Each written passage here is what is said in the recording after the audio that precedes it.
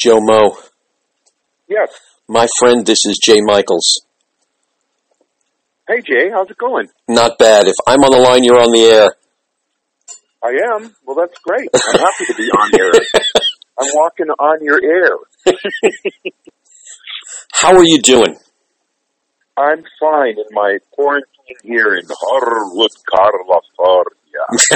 But it's a beautiful day. Just the kind of day that makes you want to disobey the CDC and get out there. But I'm not gonna. Thank you.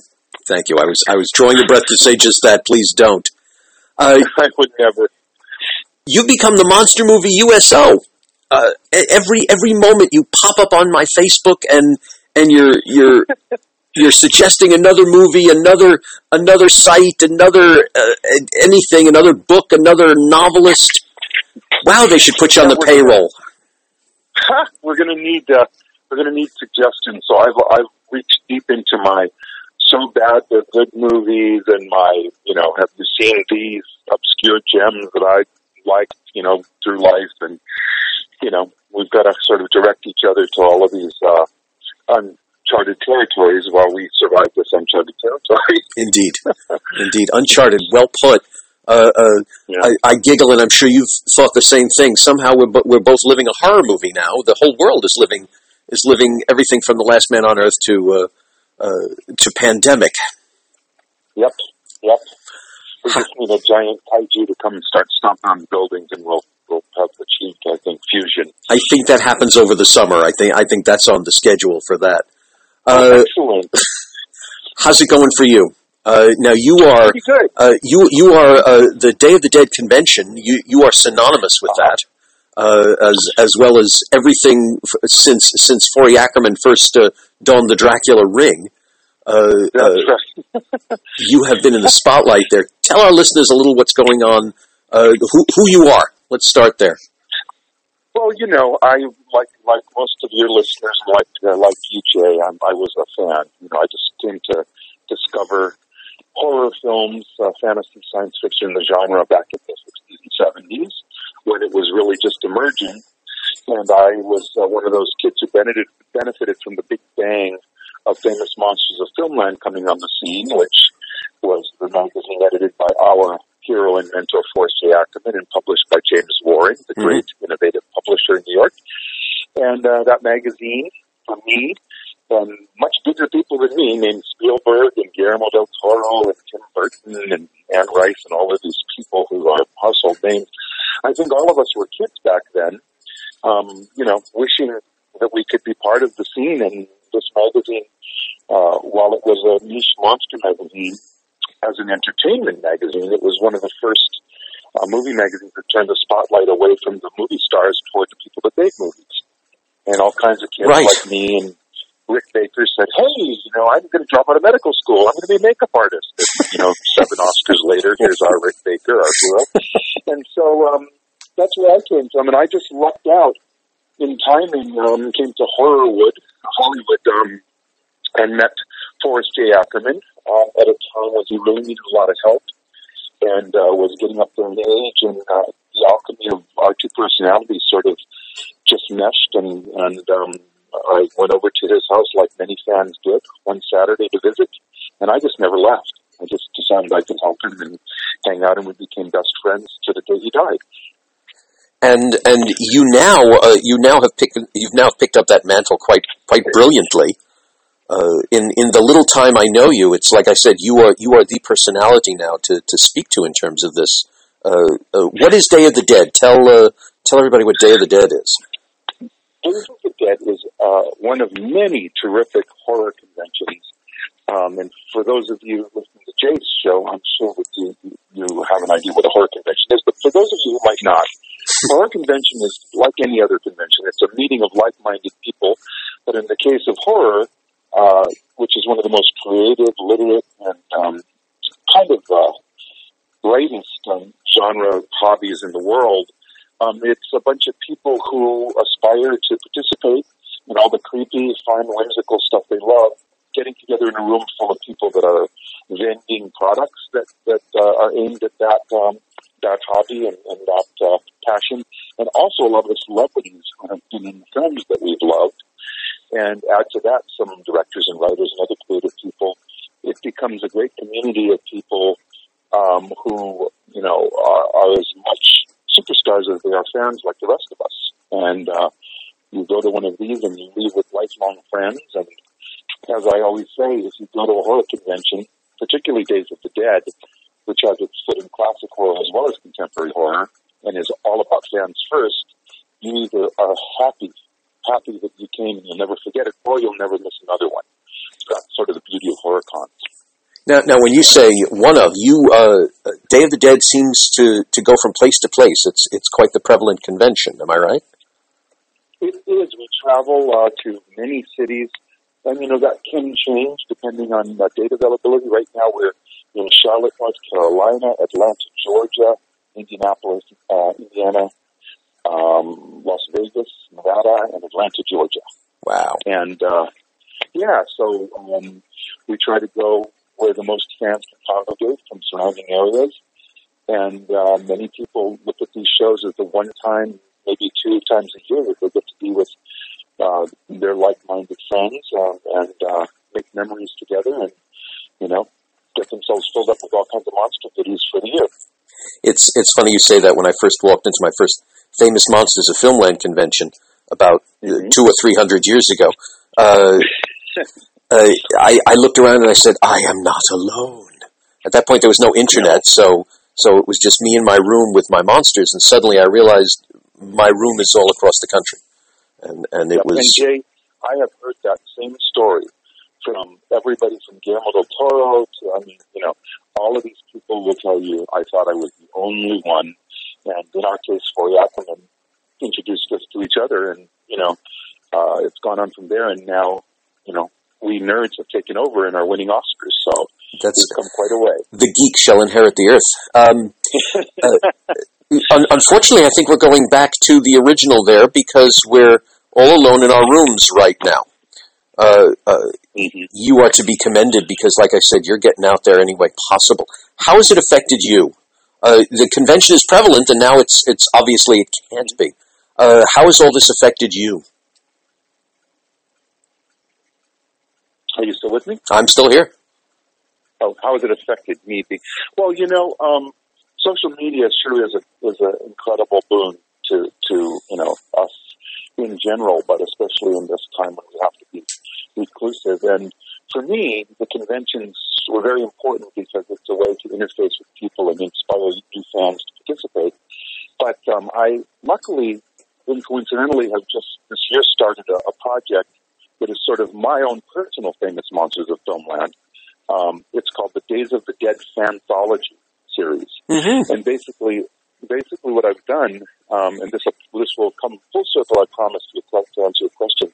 What I've done is I've created a series of anthologies that are made by fans for fans, where anyone can submit a 2,500 word or less story, horror, story, and we will edit it, give notes, go back and forth a little bit, collaborate, and if you're accepted, you get to be published in one of the 5 editions we publish, which are connected to the brick and mortar shows. So you can write a story for the Atlanta show or the Vegas show, and on and on. And if you do get accepted as one of the maybe 15 or 16 writers, then you get published in hard copy. You get a copy of your book for free. You can buy as many of them as you want for $1.50 above cost. But most excitingly, you can attend the show as our guest with you and a friend, and you get to come to a signing, and you're published and on shelves and digitally available. And this is a great Kickstarter for people who A, are writers who haven't had the opportunity to be published, and B, the people who never knew they were writers to become writers. It's all predicated on my belief that I have developed since observing Forry that everybody is responsible to themselves for finding their voice, and then once they find it, they're kind of obligated to the rest of us to share it. So that is my driving force right now, and I can do that from home as well as at the convention. So I'm happily promoting that. That's really terrific. So I here I was going to get serious and talk all about what's going on, but I'm going to segue first. This is amazing. You are handing this opportunity. How many people out there have that we all talk about having the great American novel in our head. How many people out there have that one little horror story, that one little thing that happened to them that can be turned into a few pages of fright, and now you're giving them the opportunity to actually do that. I think that's incredible.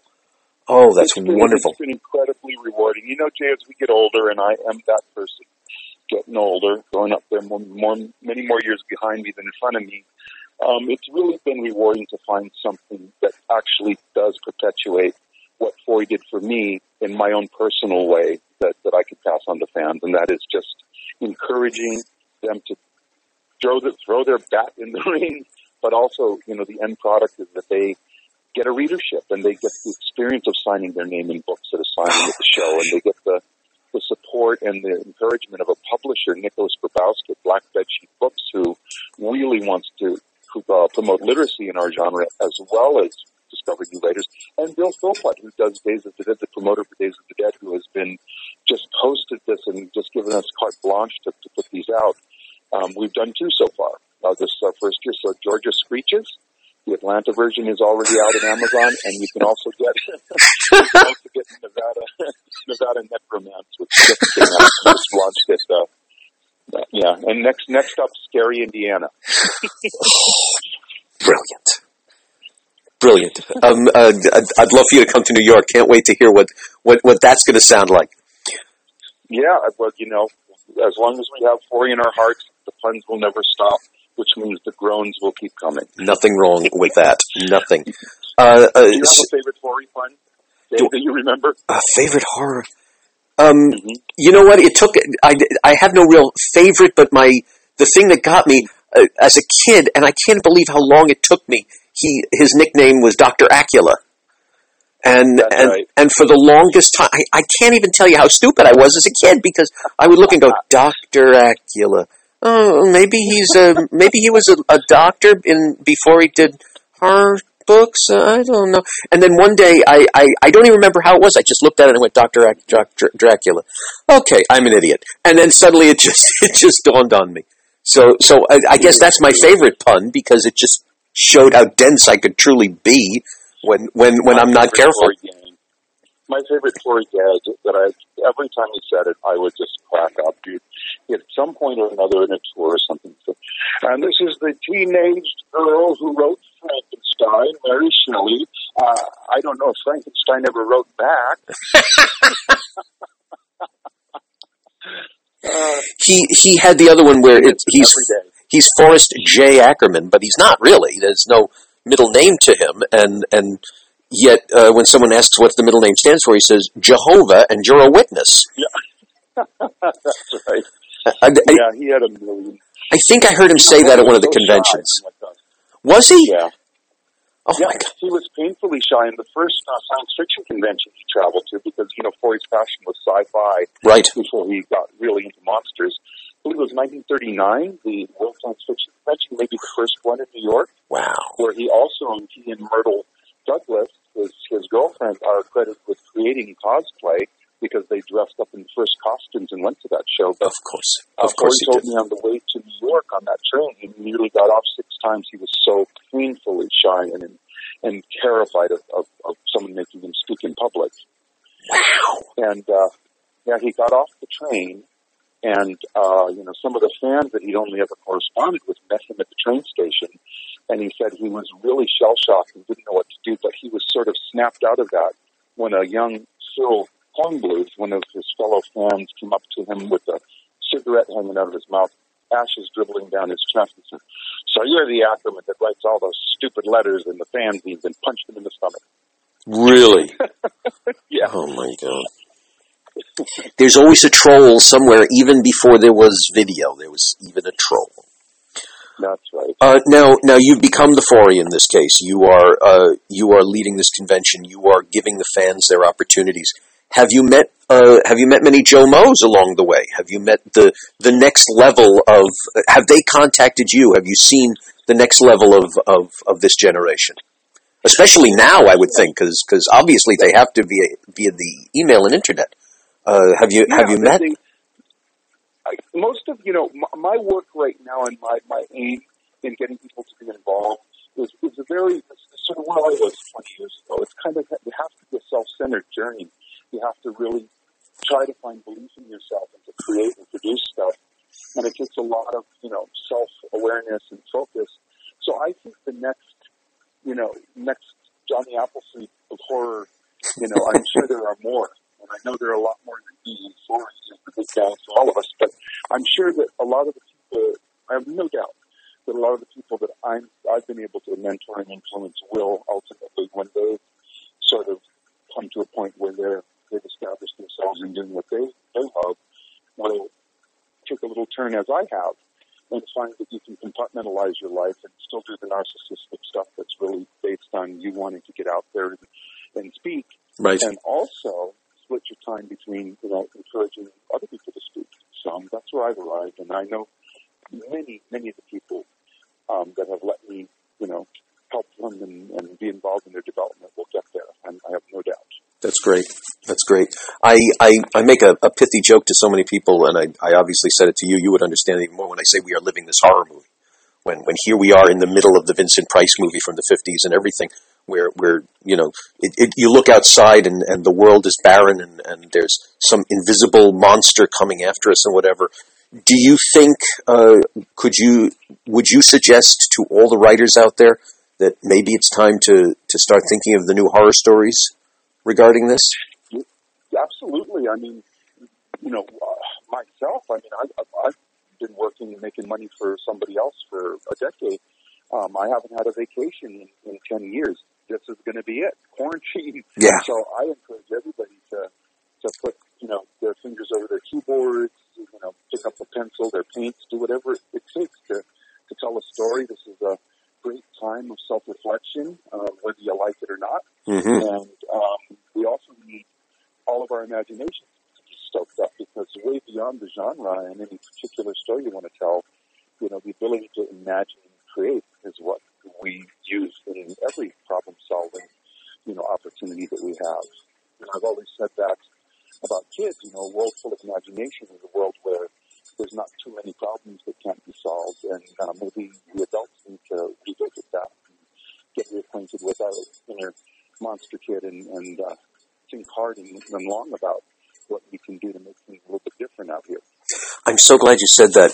I've always felt this myself, and I wasn't sure whether I'm being selfish or whatever, but is it cathartic to write a story of such a monster like the ones right outside our window, and eventually vanquish them as most horror stories do? Do you think it's a catharsis for all of us to sit down and figure out, even if it's on a fantastical level, how this can end, how we can survive? I do, and I also think the deeper you examine yourself in the context of horror, in particular, which is such a rich and ripe, subject, you have to create creator, creature, victim, and they're all relative to us. We can all be each at different times in our day. And when you're really examining the nature of villainy and heroism and all of that, you begin to see a relationship to all of these characters. And I think that there needs to be an understanding of the people that we are most adverse to right now. This division in the country is one made up of people just like us. And the more we think about the fact that our bad guys have moms and sisters and brothers and husbands and boyfriends and girlfriends, as well as our heroes, I think that, any way we can take away the partition when we're examining people in life and, our impact on it and the way other people impact us, I think it can only help us in having a better quality of life, because we have to walk through this forest of people every day. Once we get out of these houses, we're coming right back into it. Right. And it would be nice to think that we have a better understanding of each other at the end of this. What's the one movie? My last question to you. What's the one, if there was only one that people should watch now, whether it's a feel good, whether it's it'll make you nervous, whatever, what's the one movie you would tell people to watch? What's the one horror movie out there? I gotta say it would be Bride of Frankenstein. And the reason I picked Bride of Frankenstein is that, like the best music that transcends language and everything else, the Bride of Frankenstein is made by such an incredible artist, and it's composed of so many brilliant components that even though it's black and white, the emotional content, the subject matter, the morality tales, the characters, the craft involved in it is so thick and so rich, and there's so much to wade through and appreciate. And I think it's good to reflect, and it would be good to take a look at something the way some of us do Shakespeare, that never loses its potency if you give it a chance and you let it fester and seep in a bit.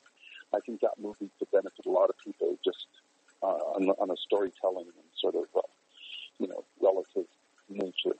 We don't look back too often in America, and I think that's a good thing to look back on. I'm so glad you said that.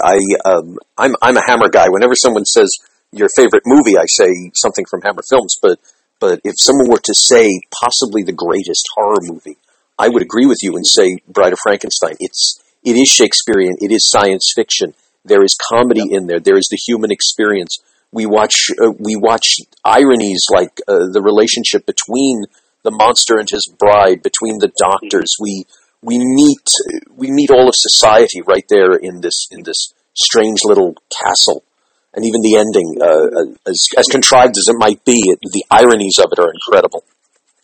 And in the heart of it is a sympathetic creature who didn't ask to be made, and who was made, in the image of another person, who had someone else's will imposed upon him, and is struggling for the very same thing all of us want, with huge boundaries and huge obstacles, and that's a struggle we all feel, which is why I relate to Frankenstein's monster more than the other creature.